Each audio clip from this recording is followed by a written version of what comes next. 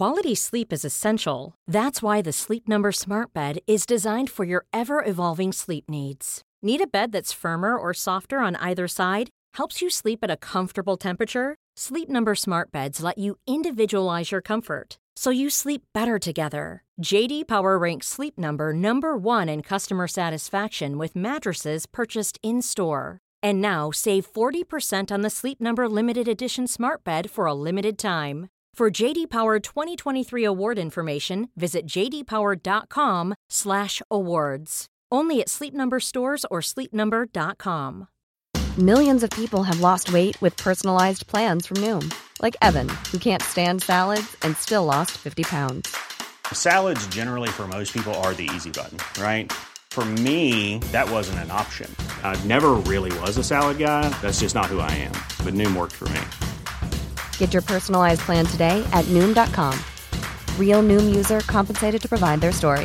In 4 weeks, the typical Noom user can expect to lose 1 to 2 pounds per week. Individual results may vary. Hello, welcome to the History Hit World Wars podcast, a podcast dedicated to that turbulent period in history between 1914 and 1945. I'm James Rogers, and in this episode, we're talking about the crucible of our modern world. Because historian, writer and researcher Charles Emerson thinks that the crucible of our modern world and our modern world wars was not the 1960s, but the tumultuous years at the end of the First World War, and all those years that followed around that period. This was when communism and fascism became mainstream movements. It was when the borders of the Middle East and Eastern Europe were drawn up and fought over. So in this discussion, he and Dan talk about how a shattered world came to terms with the aftermath of the First World War.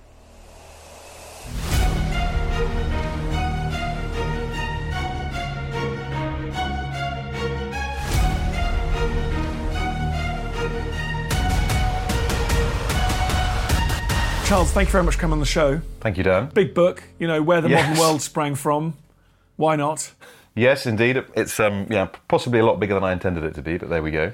Why do you identify 1917? Whenever this year, 1919, 2019, everyone's talking about Versailles, everyone's talking about the post-war settlement, everyone's talking about the Middle East carve-up. Why do you identify 1917 as actually the important year? Because for me, really, 1917 is when it's not possible to turn the clock back. So you've had the first 3 years of the First World War, 1914, 15, 16, and then into 1917. That's the point where I think things really, really change. When you have, on the one hand, you have the two revolutions in Russia, on the other hand, you have the United States entering the war, and actually more than that, you have European societies which are thoroughly exhausted, and these new ideas start to emerge in Europe, and I think also increasingly in America after that date, which mean that it's just not possible to turn the clock back to how the world was before the war, back to 1913, as it were. So you think if Germany had sued for peace at the beginning of or after the Battle of Somme in 16, you think Britain and France could have sort of cobbled together a pre-war sort of political and economic settlement? I think that might have been possible, yes. I mean, I think it's after 1917 increasingly in the letters and diaries and in political correspondence, although there are several pushes for peace in that year because societies are exhausted and really all of society is mobilised into the war effort at that time. I think at that time it simply, you have these revolutionary ideas emerging in Russia and elsewhere, and it's not possible to put the genie back into the bottle. It's not possible to return to the Europe of empires which existed beforehand. Well, let's talk about some of those ideas. Obviously, you mentioned the Russian one. Let's talk about sort of communism, I guess, first. Yeah. How did that? I mean, that does in this period go from being a fringe niche to dominating one of the world's largest empires. Well, one of the characters I look at, I mean, I follow these characters through the trajectory of the years from 1917 to 1924, and actually one of my favourite characters in all kinds of ways, although a very, very imperfect individual, is Vladimir Lenin. And when you find Vladimir Lenin in spring 1917, before the first Russian Revolution, he's living in Zurich. He occasionally gets together like-minded socialist and anarchist individuals in a pub in Zurich and basically harangues them and lectures them about the upcoming world revolution. But he himself is a little bit doubtful about whether that will really happen. So he is a totally marginal figure.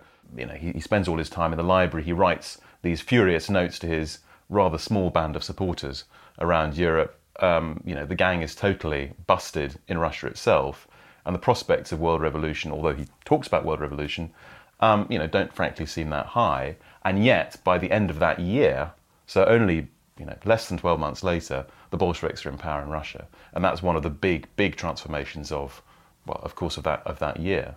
And then communism is beset by conflict and by challenges for years after that, but it's launched. Well, let's just pursue that story a little bit, because it is just extraordinary. How does Lenin go on that journey through your book to dominating an empire the size of the Russian Empire? Well, he essentially. So in 1917, when the February Revolution happens, his lunch is interrupted, and somebody comes in with this news, and he basically can't really believe it. And then immediately he's trying to figure out, how on earth do I get back to Russia, having been in exile for some years now? How do I get back to Russia so I can be at the centre of things, so I can make sure that those who are left are not going to screw this up, because you see this is very much a tremendous opportunity which can't be screwed up. And so immediately he has all these crackpot schemes for how to get back to Russia. And eventually arrives on this notion of persuading the Germans, so Russia's enemy in the First World War, persuading the Germans to provide a train to take him through to the Baltic and thence through the Baltic Sea to Russia. And incredibly, this scheme actually comes off. It works. And the reason the Germans support that is because they think, well, Lenin's a troublemaker. If we can send a troublemaker into the midst of our enemy, then that's a good thing. And so eventually he ends back in Russia. But even then, the Bolsheviks are marginal. This is not their revolution which has happened, and it takes a whole series of other events in the course of 1917 to eventually lead to the opportunity for the Bolsheviks to actually take power towards the end of that year in Russia. And then, of course, having spoken about revolution for years and years and years and years, Lenin the revolutionary, Lenin the fugitive, Lenin the exile has to put these things into some kind of action, and almost immediately things start to go very wrong, and you get a distancing between the ideology of the communist revolution, what it's supposed to be, and the actuality, what it turns out to be, which is of course a very different and much darker thing. Do you, when you're charting these events, do you see foresight, do you see genius, or do you just see contingency and luck and chaos? I see humans. I see humans with, in the case of somebody like Vladimir Lenin, with very fixed ideas about the way the world should be, and a great notion that there is inevitability to revolution. There is inevitability to how things will develop, how history will develop, history with a capital H, and yet, when they find themselves thrown into this crucible, into this maelstrom of events, they have to grapple with the fact that it never works out as they expect, and there is a huge amount of contingency and chance in it. To take one example with Lenin, Allen Dulles, who years later became the head of the CIA, and who at this time was a young American diplomat in Switzerland, he received a phone call in 1917 from this rather agitated Russian, asking that they meet, because he wanted to get American support for his idea to go back to Russia. And Allen Dulles had no idea who the person was on the other end of the line. And Dulles said, well, I'm terribly sorry, it's a Sunday, I've got a tennis date, and so I can't meet you. And it turned out the person on the other end of the line was, so Allen Dulles said, was Vladimir Lenin. So essentially, in 1917, you have a potential meeting between a man who later became the head of the CIA and the head of world communism. And that meeting, whatever that would have brought about, didn't happen because somebody had a tennis date. And I think that the role of contingency and chance and missed meetings is something which I find fascinating, alongside the very human fact of people grappling with the world being not the way they expect it to be. And missed bullets. I mean, Lenin was lucky to escape with his life in this period as well. He was very lucky to escape with his life because he was under constant assassination threat. And indeed, there were attempts on his life which were almost hit their mark. In 1918, he was shot, and for a while it was very much touch and go. You get a sense of just how crisis-ridden the early Bolshevik Russia was. That there wasn't even a doctor on hand immediately to deal with Lenin's wounds. He had to be treated by a Bolshevik, an old Bolshevik whose wife was a nurse, and really everything could have gone in a very, very different direction at that point. I think in a way that's perhaps that's the story of history as I see it in any case, always. Did the people living in the diaries and letters that you've read, the people living through these years, feel like they were in some sort of churning crucible? A different world would emerge from it. I mean, to some extent, of course, people always think that they're living through, the most amazing, the best of times, the worst of times. That's par for the course. But yes, I do think there was a real sense of things having changed, of a future being uncertain. There's a quote from Sigmund Freud, who's another one of the characters who I followed through these very important years, and Sigmund Freud having been actually becoming very briefly an Austro-Hungarian patriot in 1914 and sort of cheering the soldiers going into war and talking about how he would give his libido for the Austro-Hungarian Empire, which of course is the most generous thing any Freudian can possibly do, is to give his libido. And then in 1918, totally disenchanted with the war effort, and him saying actually there's something very exciting about a world in which the old is dead, but the new has not yet replaced it. And I think that's quite a common sense you get in letters and diaries across these years. There is a tremendous excitement and energy to it, which has been released by war and revolution. And the question of uncertainty, what will happen next, of course, can be a tremendous motivating factor, as it was on all sides of the political divide. What else? Obviously communism springs from this period. Communism in terms of communists governments spring from this period. What else? What else can you chart the development of? Well, I think very often there's a tendency to look at these big characters, Freud, Einstein, Hitler, Lenin, and to chart their rise biographically as if they were sort of almost existed. As if in effect they were the centre of the universe. And I think similarly with some of these ideologies such as communism, people spend years writing about communism, and sometimes you can forget the extraordinary fluidity of the environment and the context in which these ideologies and these individuals were operating. So what I try to do in the book is not just talk about politics, but also talk about cultural movements as well. And one of those is surrealism.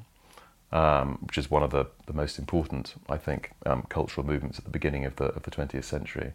And that springs from André Breton, who's French, and who at this time is, in 1917, he's actually working in a neurological hospital in Paris, and he's observing shell-shocked patients, shell-shocked soldiers coming back from the front, and finds a kind of beauty and a kind of poetry in the way in which they attempt to express themselves. And that sense of shortening the gap or reducing the gap between mental thought and expression, so sort of not mediated in any way by consciousness, for example, or by social convention, that then becomes one of the touchstones of the surrealist movement. And I think you can connect that, of course, also to the movement of Sigmund Freud in psychoanalysis, and indeed you can also make a link there, I think, to various political movements. So talk a bit more about surrealism. It's a artistic movement, but how is it interacting with people? Like what are these citizens of these sort of shattered societies seeing? Do you think when they're engaging with surrealism? Well, I think surrealism is in some degree it's a product of this shattering.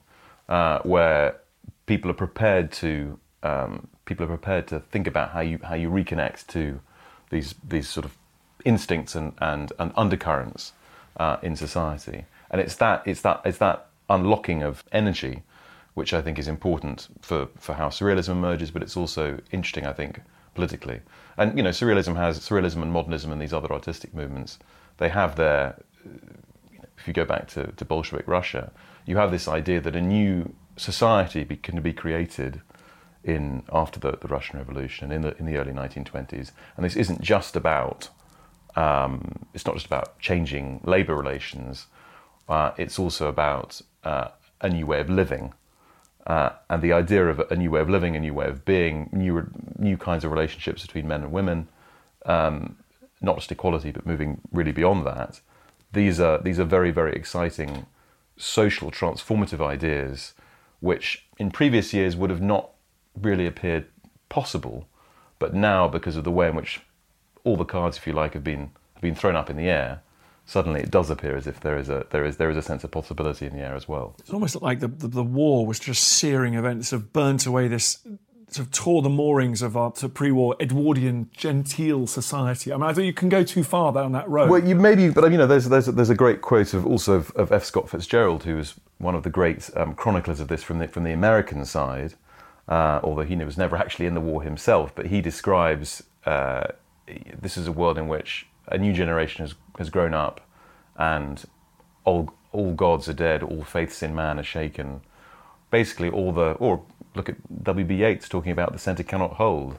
There is this idea that the centre has collapsed, and that from that some people see disaster and barbarity and a world in a tailspin, if you like. But I think also there is an element of excitement and novelty and creativity, and that's not just on the political left. If you look at somebody like Benito Mussolini, who's another one of the characters who I followed through these years and his rise as the fascist leader of Italy, here's somebody who, they pick and choose from economics, from culture, from politics, to try and formulate a what they would view as a new way of doing politics and society.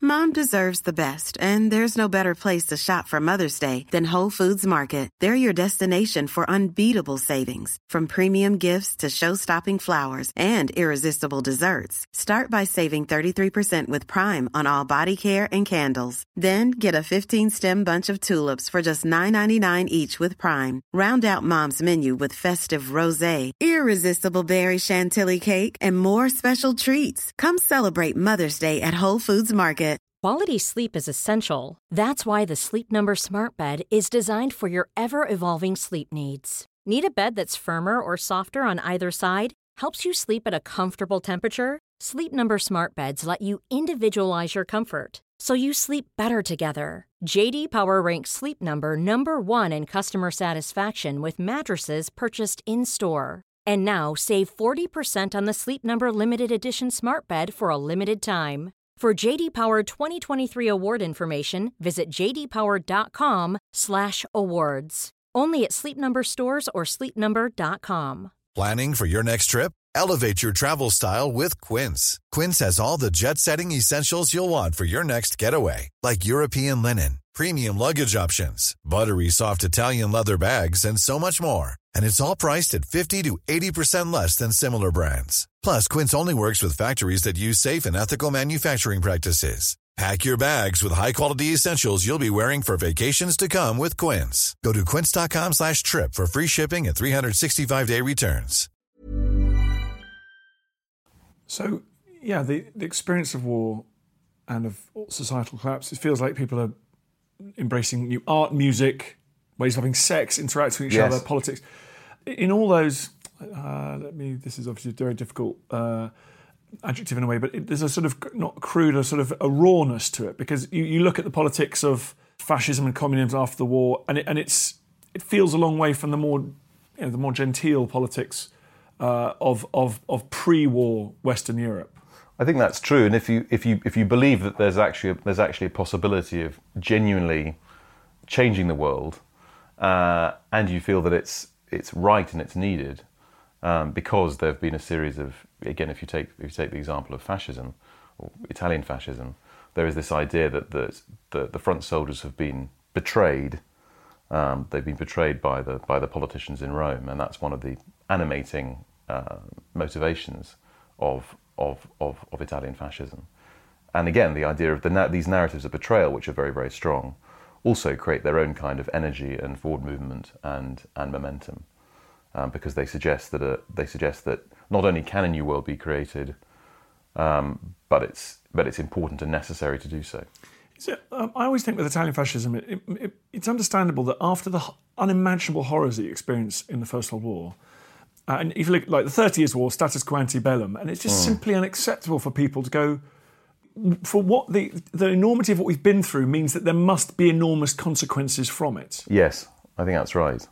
I think that's absolutely right. But it's not just about in the case of Italy, it's partly about the way in which Italy joined the war in the first place, where essentially the Italians were persuaded to join with the promise of various bits of land, territorial aggrandizement, and then by the end of the war, that was viewed as being, that's the old way of doing diplomacy. That's, we're not going to have that anymore. We've got this Wilsonian ideal, and the Wilsonian ideal is about self-determination. It's about principles. It's about rights.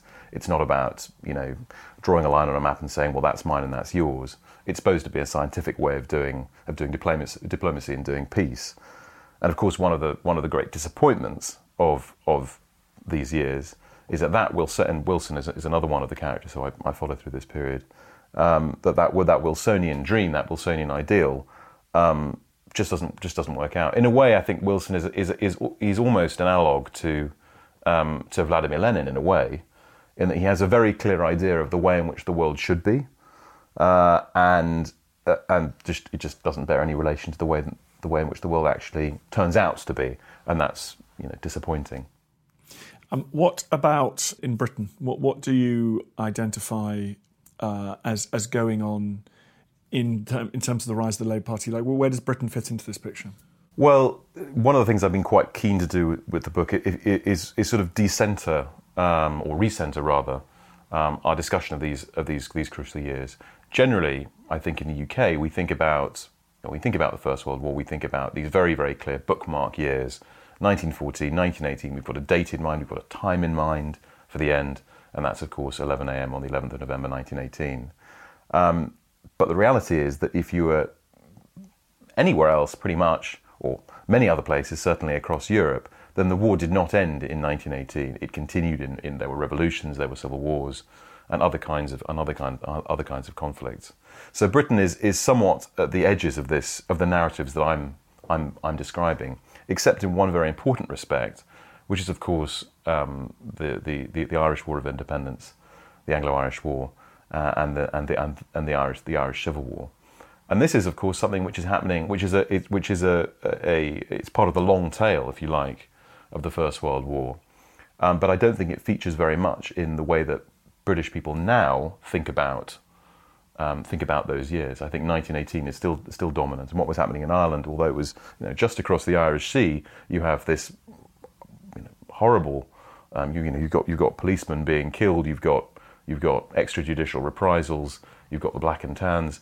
All these kinds of elements, which are of course tremendously important in Ireland now, in contemporary Ireland, and in the UK, we're focused on 1914 to 1918. So the UK is a somewhat marginal to this story. But America, what about America? What do you see? How do you see these years of setting as having set America on a new path? Well, in several different ways. One of the issues I address in this book is the return of soldiers from Europe, black soldiers, African American soldiers from the First World War. So when the United States joins the war, there are many in the whites in the South who don't like the idea of African Americans having military training, which would then being sent off to fight in Europe. In fact, what happens is that African Americans do go off and fight in the war, and on their return, there is a sense that things have to change, that people have to be given their dues. They fought for the United States, and they need to demand their rights. So that's one set of narratives which I talk about in the book. But then there's also this American fear of importing revolution from Europe. There are many Americans, of course, who are opposed to the United States joining the war in the first place. In fact, Woodrow Wilson won his 1916 election victory saying, of course, we'll never join Europe's war. But particularly after the Russian Revolution, and this sense that Europe is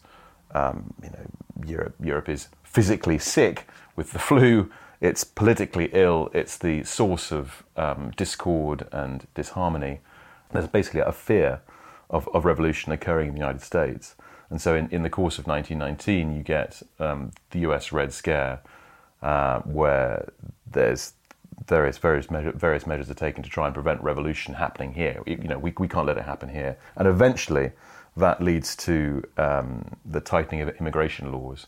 So whereas throughout the end of the 19th century and beginning of the 20th century, the United States, famous Statue of Liberty, was accepting huge numbers of migrants from Europe, there's a real reaction against that after and in consequence of the experience of the Great War and the collapse of Europe as perceived from the American side of the Atlantic.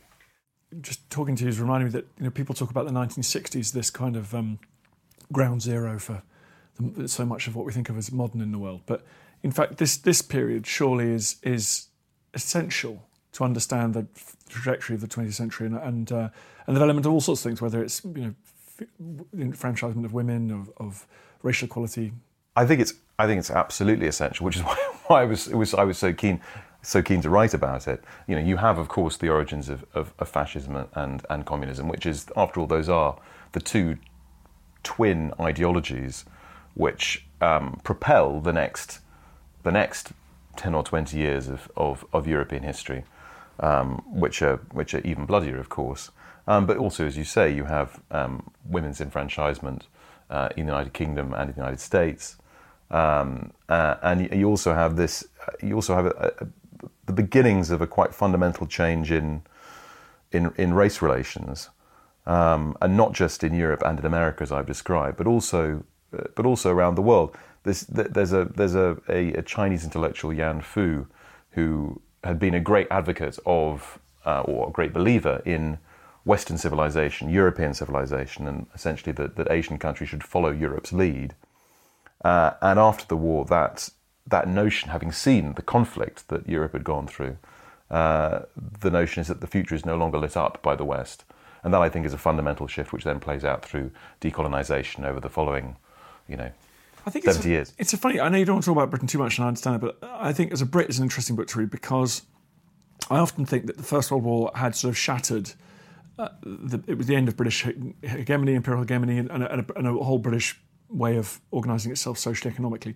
But there was quite a successful kind of counter, the Band-Aids were placed all over it. And that's why 1945 comes as a big surprise. But it shouldn't really be a big surprise given what happened 1916, 17, 18 and onwards. Well, I mean, a Band-Aid is the right way of... one of the ironies of the 1920s is that this is when the British Empire reaches its reaches its maximum extent.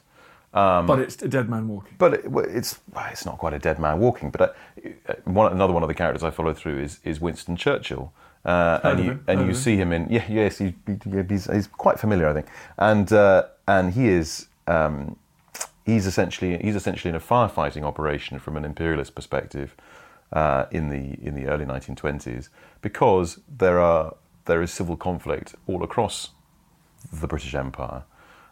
It's not possible to rely on ideas of somehow sort of British civilizational superiority, if that was ever believed in order to rule. And there is a sense that this is all spread very, very, very thin indeed. And so it really is the end, I think, the beginning of the end of the imperial and colonial era. And you've got domestic audiences, probably influenced by these revolutions that are going on elsewhere in the kind of language, saying actually we don't want to curtail our own welfare, our own access to health and housing to pay for battleship, so that we've got more battleships than the next two naval powers put together, whatever it might be. Yeah, I think that's also true, and that of course connects to the rise of the rise of the Labour Party in the United Kingdom, and it also connects to this notion that actually the world of the 19th century, the world that produced the First World War, is a world of business interests, of capitalist powers, and that there is an alternative, and the alternative is socialism. And for those who are on the far left, they can see that, they can try and believe that they can see that really forming and taking shape in the Soviet Union. Of course, in later years, they learn that this is not at all the dreamland. But there's a visit of a number of socialists and trades unionists, British socialists and trades unionists, to Soviet Russia in, I think it's 1920, and already there you see, on the one hand, they go to Soviet Russia, and there's a tremendous excitement when they get across the border. You know, they start singing the Internationale, and you know, it's all really happening. But 2 or 3 weeks in Soviet Russia is enough to convince them that, well, it's a good experiment, and it's very, very good that it's happening over there, but not quite sure it'd work out over here. So you have a growing estrangement there as well. You know, will the world revolution really ever happen? Well, you know, let it happen in Soviet Russia, and then here we'll see. Amazing. Thank you very much, Charles Emerson. The book is called Crucible. Crucible, The Long End of the Great War and the Birth of the New World. Thanks for coming on the show. Thank you, Dan.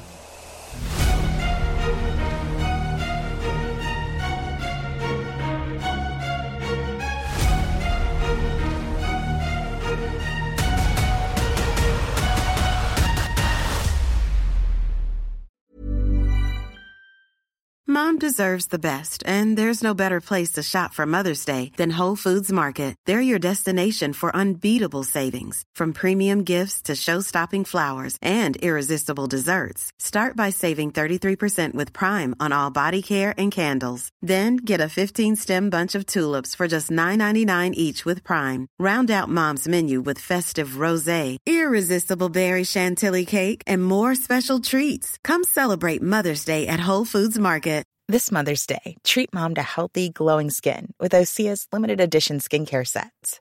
Osea has been making clean, seaweed-infused products for nearly 30 years. Their advanced eye care duo brightens and firms skin around your eyes, while the Golden Glow Body Trio nourishes and smooths skin all over. Go to OSEAMalibu.com and use code MOM for 10% off your first order site-wide. And before you go, remember, as a Warfare listener, you get a special discount at History Hit. Subscribers get access to blissfully uninterrupted, ad-free podcasts and thousands of hours of history documentaries. You've got everything from the American Revolution to my own documentaries like Traces of War, Weapons of War, and 24 Hours in Normandy, where I follow in the footsteps of the Green Howards on D-Day, from their beach landings to being awarded the Victoria Cross, and all the way through their first day where they made it 7 miles inland, further than any other British or American unit. So head over to historyhit.com/subscribe or follow the link in the show notes and use the code WARFARE to get 50% off your next 3 months. That's the code WARFARE to get 50% off. And if you're an Apple listener, you can subscribe for new ad-free episodes within the app. So give it a go. I know you're gonna love it.